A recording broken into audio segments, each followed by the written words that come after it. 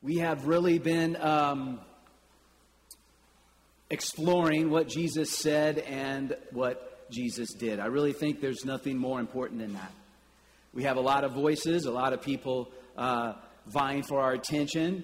There is a lot of noise in society and culture right now, and we're trying to figure out who to follow and what side to choose. And I think it's important that we get back to the basics of what Jesus said and what Jesus did, and what he is saying and what he is doing.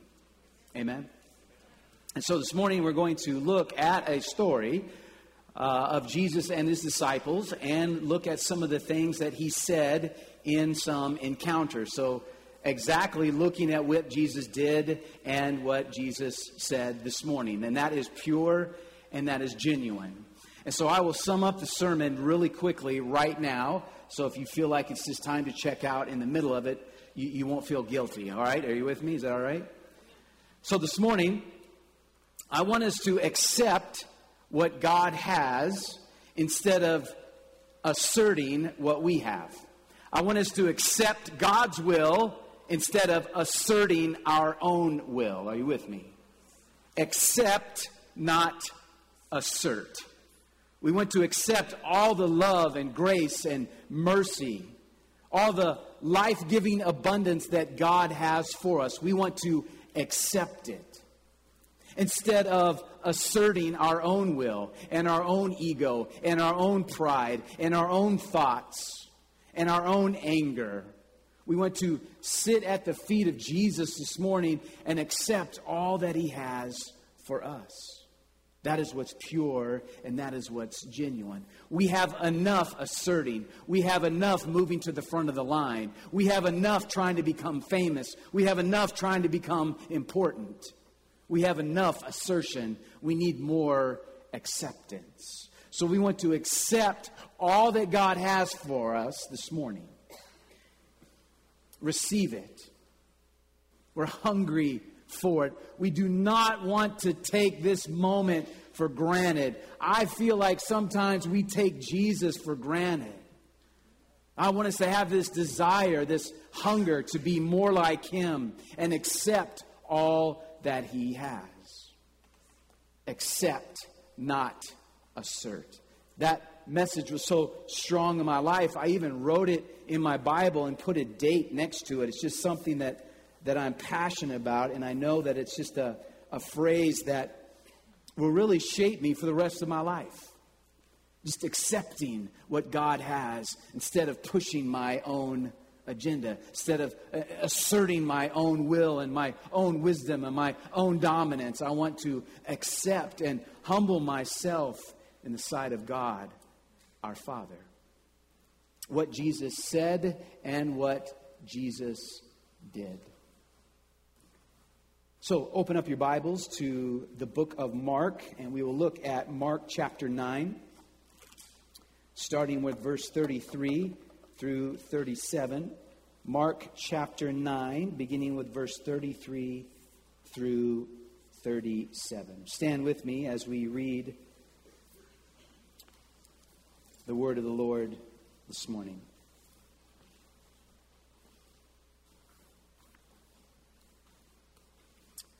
After they arrived, they being the disciples, at Capernaum and settled in a house, Jesus asked his disciples, "What were you discussing out on the road?" But they didn't answer because they had been arguing about which one of them was the greatest. He sat down, called the 12 disciples over to him and said, "Whoever wants to be first must take last place and be the servant of everyone else." Then he put a little child among them. Taking the child in his arms, he said to them, "Anyone who welcomes a little child like this on my behalf welcomes me. And anyone who welcomes me welcomes not only me, but also my Father who sent me." This is the word of the Lord this morning. Thanks be to God, and you may be seated. I think this is a great story. Jesus and his disciples are walking. You know what? Can we bring the lights back up? It's just really awkward. I don't even feel, there's people here. Okay, all right. That was that little barrier I felt this morning. I felt there was a little barrier between us. It was the lights. This is a really cool story. So Jesus is walking on the road, and he hears the disciples behind him arguing. And he turns around and goes, "What are you guys doing? What are you guys talking about?" And they could not even hear Jesus because they were arguing and complaining so loud. Okay, I don't know about you, but sometimes the noise in our life is so elevated, and our conversations with one another can be so loud that we miss the voice of the Savior. That's my fear, is that we're missing the presence of God because we are so interested in pushing our own agenda through Facebook. And that's so loud that we miss the voice of the Creator. And so he turns around and says, What's going on? What are you arguing about? And they were arguing about who would be more famous and who would be more important. And so Jesus does something pretty extraordinary. He picks up a child to make a point. He picks up a child and brings them into his arms. How do children tend to view what people tell them? Do they accept it with humility, or do they accept it with skepticism? Humility. They know that that person that's probably talking to them loves them. Or maybe they even love that person. A child receives that instruction or receives those words with humility. Amen? And so Jesus was making a point that we need to be like a child. And we need to accept his will. Not with skepticism, or not even being able to hear it because what we're doing is so much more important. But we need to accept what God has for us like a child. Why would a child even doubt the words of a parent or doubt the words of a mentor? They receive it with such humility. So we become great by accepting God's plan, not asserting our own. We don't want to be childish. Childish means we're selfish and we're impatient and we're spoiled and we're rude and we're destructive. God, through Jesus, is not saying to be childish. He is saying to be childlike, humble, sincere, kind, sharing with others. If you go to Chick-fil-A, please give me a call. Share with others. I learned that in kindergarten. You know, if you bring something for one, bring something for all, right? So if you go to Starbucks before the service, think about your pastor, okay? That would be really nice. So he's calling us to be childlike, not childish. Loving unconditionally. Having this awe and being full of wonder, and being childlike is also being truthful. Children tell the truth. They will give you their expression and their outlook pretty simply and very truthful. The simplicity of a child's worldview is refreshing and it's astounding. Sure, children have their moments of rebellion and they have their moments of fussing, but don't we all?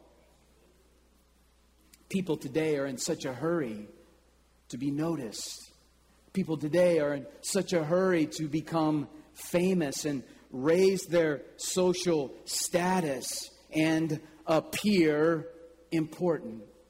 And so Jesus crashed into this conversation with his disciples when their level was so elevated because they were arguing about who was better than the other. They were so insecure that they were arguing about who was going to be more famous, that they were missing out on God's plan. They were asserting their own desires and their own will amongst each other and neglecting to accept what God has for us. And so Jesus picks up a child and said, we need to be more like this child and humbly accept the plan that God has for you and for us. And it's good, and it's perfect, and it's pleasing. Amen? Instead of looking to raise your own status, instead of looking to elevate your own importance, we need to be praying for a place to serve. Maybe I'll get an amen at the 11 o'clock service. Be praying for a place to serve. This is what is frustrating me. Well, what do I get? If I serve in this area, if I serve in this department, then what do I get? What's in it for me? In our society currently, it feels like it's very transactional. Of course I'll do that, but what's in it for me? What do I get? Many years ago, there was a bank in my hometown in Kansas City, and if you opened up an account at the bank, you got a handgun. That bank really increased their numbers. Okay, I'll sign up at the bank, but what's in it for me? What do I get? And so we take that mindset into our relationship with God and into our relationship with the church. Sure, I serve, but what do I get? Are you kidding me? What do you get? What do you have to give? You have an opportunity to give. You have an opportunity to use what God has given you and use it for His glory and for His kingdom. I have never felt so satisfied. I have never been more content or happy in my life than when I am using what God has given me. I've never been more stretched. I've never had so much emotion than when I am offering everything God has given me. So it's not about what you get, it's about what you give. We accept all that God has for us. And then we serve and we give in His name. If God wants you to serve on a bigger scale, if He wants your stage to be bigger, He'll invite you to it. Strength is for service, not status. Strength is for serving others, not for your own status. Serving is more important in your marriage than your status. Serving is more important in your family than your status. Serving is more important in relationship. And serving is more important in the church than your status. But serving requires humility. And being humble helps us recognize that everything we have, everything we are, comes from God. And in some part, everything we are and everything we have is a result of others contributing to our lives. Amen? We're called to serve. We're called to offer everything that God has for us to others.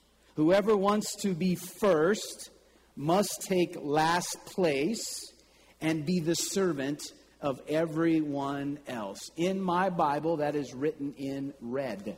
The red letters, the actual words of Jesus. Whoever wants to be first must take last place and be the servant of everyone else.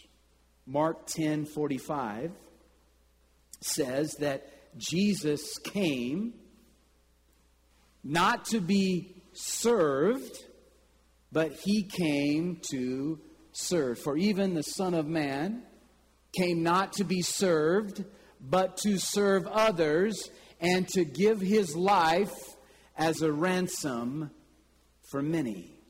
Jesus came into this world to be a servant to all. If Jesus, who is God, can take the attitude of a servant, why is it so hard for us? Why is it so hard for us to take a servant's position? Many years ago, I was fortunate to go on a mission trip to Ecuador with a group from New Life Community Church of the Nazarene in Pismo Beach. It was such an extraordinary trip. And this church that we served with used children to serve others. And so they had children greeting, and they had children being ushers. They had some children giving announcements. They had children in their worship team. The pastor would have a child come and read the text for the morning. It was mind-blowing. It was so refreshing. This church was very childlike. Not childish, but very childlike. It was so refreshing.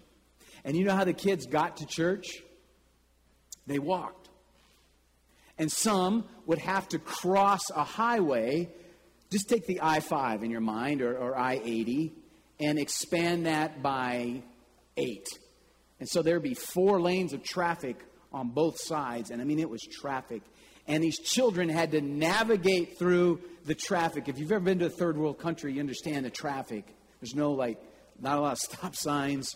There's no laws, seat belts.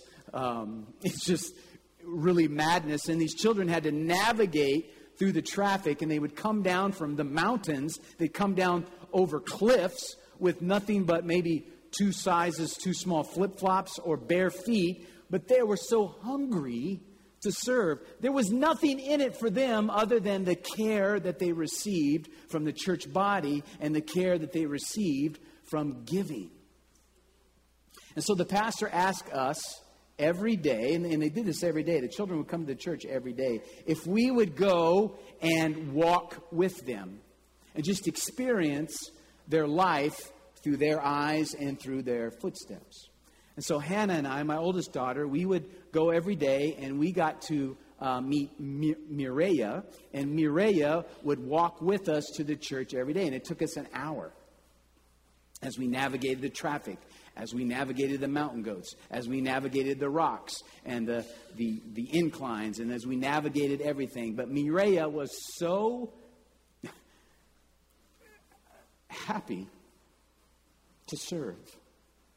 She was so excited to be a part of something bigger than herself that she would get up every single morning in a house that was about the size of this half of the stage. It was her mom and her in just this very small, I wouldn't even call it a house. It was whatever material that they found lying around or at a city dump, and they created a dwelling.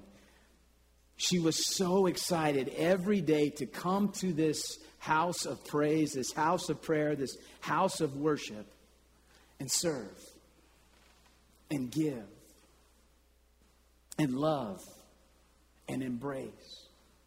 It's because the church recognized her value, and the church recognized her importance, and the church recognized who she was in Jesus. So if you're looking for something to get back for your presence at a place, get over it.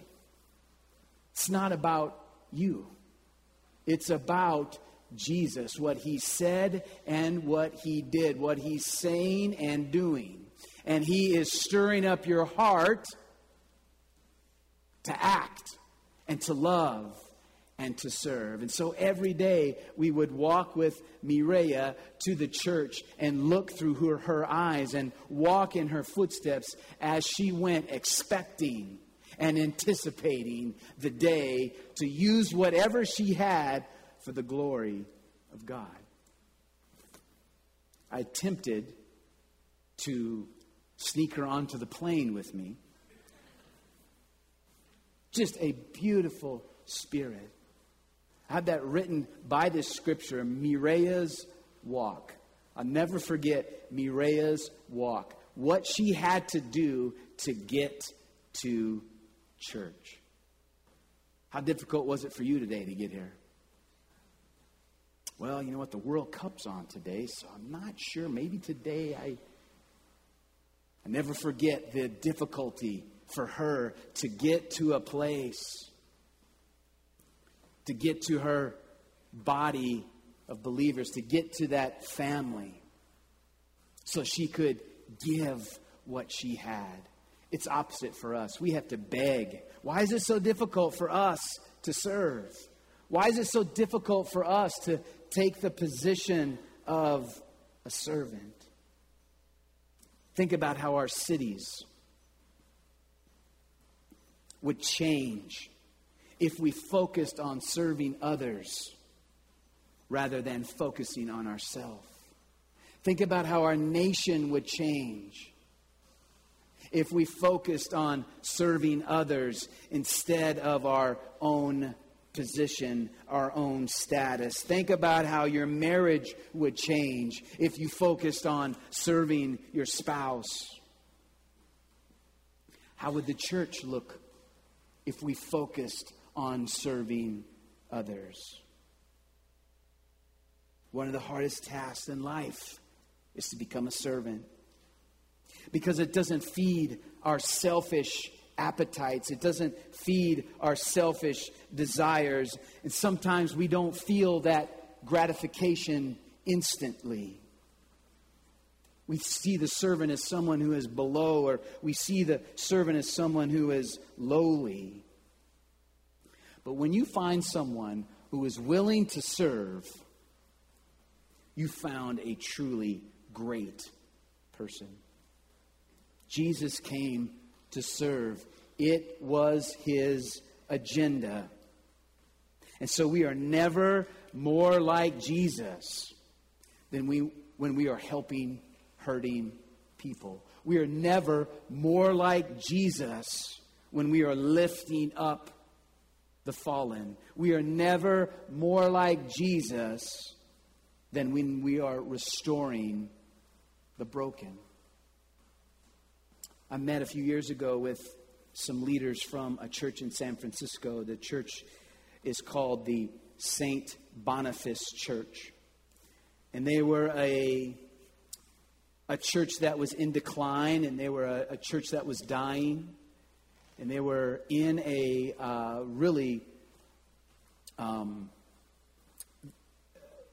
an area of San Francisco that had a lot of foot traffic and a lot of traffic, and a very strategic area, but they were beginning to decline.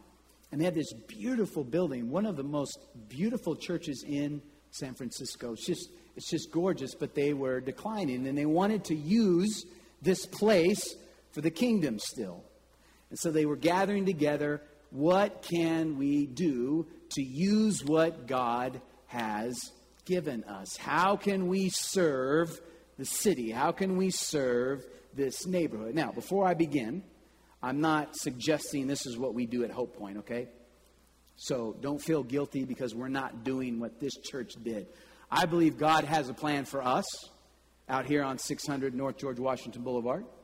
I really believe that God has a plan for us, but I really believe we will not understand it fully while we are still arguing amongst ourselves, while we're still trying to get the next person on our side, while we are trying to assert our own agenda. We won't get where God wants us to get until we accept what he has for us. We're arguing too much. We're disagreeing too much. And Jesus is on the road in front of us, and he's turning around and going, what are you guys doing? Why are you so loud about your stuff? It's not about your stuff. It's about my good news. Did I get an amen there? Awesome. Awesome. I know I'm too liberal for you conservatives. And I know I'm too conservative for you liberals. Hallelujah. I'm great. I'm good. So if you think I have an agenda politically, I don't. My agenda is what Jesus said and what Jesus did. Okay? Is that all right? Okay. Good. So this church was very passionate about continuing to use their space. And so they started allowing people to sleep there. Beautiful pews. It's a beautiful building. So they started allowing people to use their place to sleep. And year after year, it started to grow. And more men and women started using the space to sleep. And more children started using their space to sleep. And I visited one of their services, and as I walked in, there was men, women, and children just laying down on the pews, and there was an aroma. Not a lot of people had showered that day, and there was, you walked in, and you're like, wow, there are people here that have been here for a while. They're like living in these pews, and they're sleeping in these pews. And they had one of the most extraordinary worship experiences I've ever had. It was so pure, and it was so genuine, and it was so received, and the Spirit was so present because they were listening to what God wanted them to do. Open up their space for people's needs to be met. So they fed people and they allowed people to sleep. And they had law enforcement there. They had talked to the city. It was very organized. It was very controlled. It was very safe. It was so beautiful. And the church was packed. Probably 1,000 people in this grand cathedral. And they call it the Gubbio Project. So Google it. It's a phenomenal ministry that St. Boniface has adopted. They were dying. They started accepting what God had for them. And people's needs are being met. People are now coming off the streets and into jobs and into apartments. And there is a restoration that is going on because simply the church said, sure, you can crash in our church for a few weeks or a few days. And they have this plaque out in front of the church that says this: I prefer a church which is bruised, hurting, and dirty because it has been out on the streets, rather than a church which is unhealthy from being confined and from clinging to its own security. Beautiful. I prefer a church that is bruised and hurting and dirty because it's been on the streets, rather than a church which is unhealthy from being confined and from clinging to its own security. When you cling to your own security, you're arguing. You are bargaining with God and others. And Jesus is on the road. He's saying, what are you guys talking about? Who's better? Who's more important? You're talking about your own status? It's not about that. It's about Him and all that He has to give to us. And so our desire this morning is to accept and not assert. God, through Jesus, this morning is encouraging us to be more like Him. And He came to serve, not to be served. Picks up a child and expresses that we need to become more childlike and have more awe and have more wonder and have more humility and tune our ears to what He's saying for His direction and for His plan. So this morning, as we close, stand with me. What is God challenging you to accept. What is God stirring in your heart? What is He offering you to accept, to use for His kingdom and for His glory? Personally, there's nothing more liberating and nothing more satisfying than to serve and to give and to offer what God has. I don't have anything to give. I don't have a lot of talents. I'm not the most gifted person. But I know who is.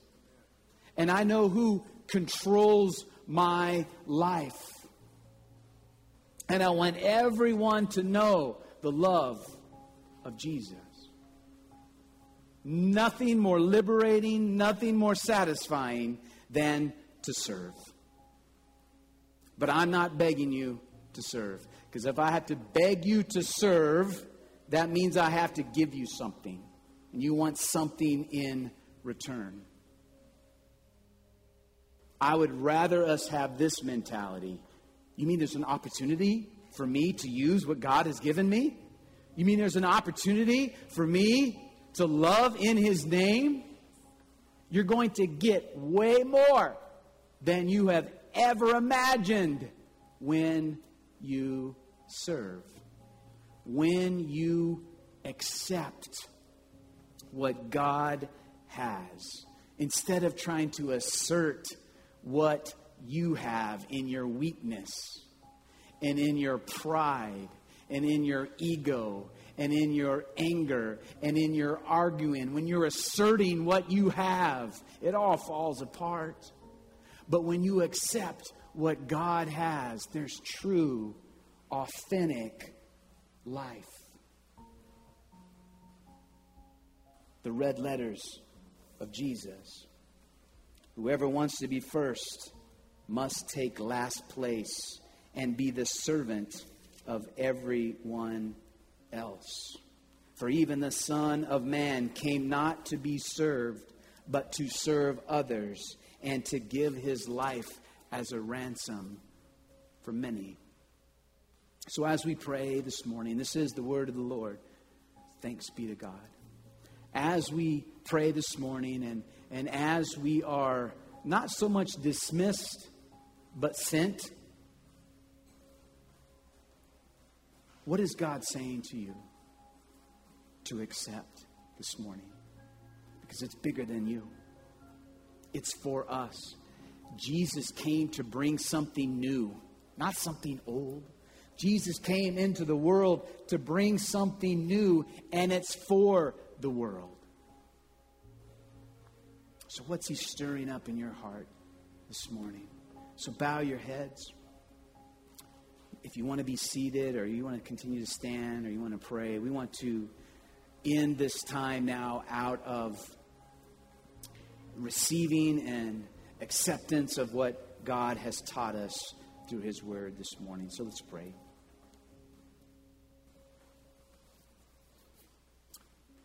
Oh, Savior God, we pause in this moment to reflect on your word, to become a servant, not to be served, but to serve in your name. We reflect upon your goodness and your grace and your love. We reflect upon your desire for us. As you pick us up like a child, embrace us and speak to us in love.